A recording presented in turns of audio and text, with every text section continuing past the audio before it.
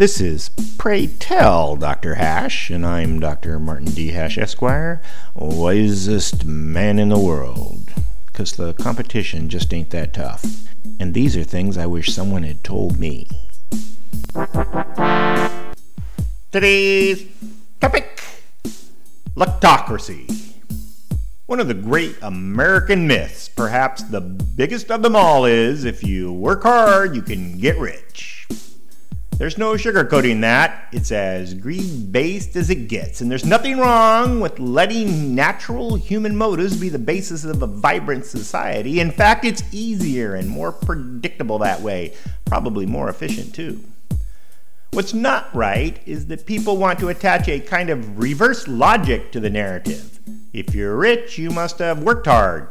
That's not only demonstrably not true in many cases, but it also puts the emphasis on the wrong factor, because financial success is 1 part capability, 2 parts effort, and 8 parts luck. There are lots and lots of people out there with the skill and perseverance, but only a teeny few get the brass ring, because America is a lucktocracy more than anything else. Nobody is really too concerned about America being a lucktocracy as long as the game ain't rigged. They want the same chance playing lotto with their dollar as anyone else's dollar. Skill and perseverance adds to the number of tickets you can buy, but people are okay with that too.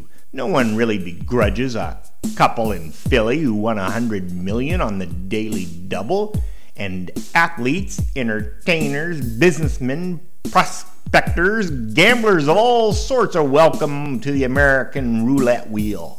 We're still envious and resentful and probably never want to see that lucky uncle ever again, but that's overcome with naive optimism and a smug satisfaction that at least somebody won.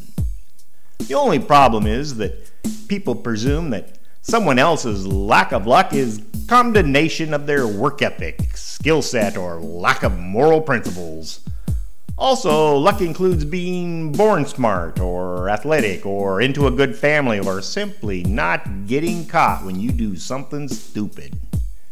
No matter how good you are at something, there's 1,000 other people just as good, but they weren't lucky enough to get on the news or have a catchy name or be the flavor of the week.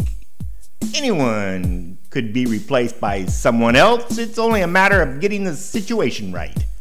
People who are lucky need to recognize that, and people who are unlucky need to continue to hope for a change in their luck. For more, see my website at martinhash.com.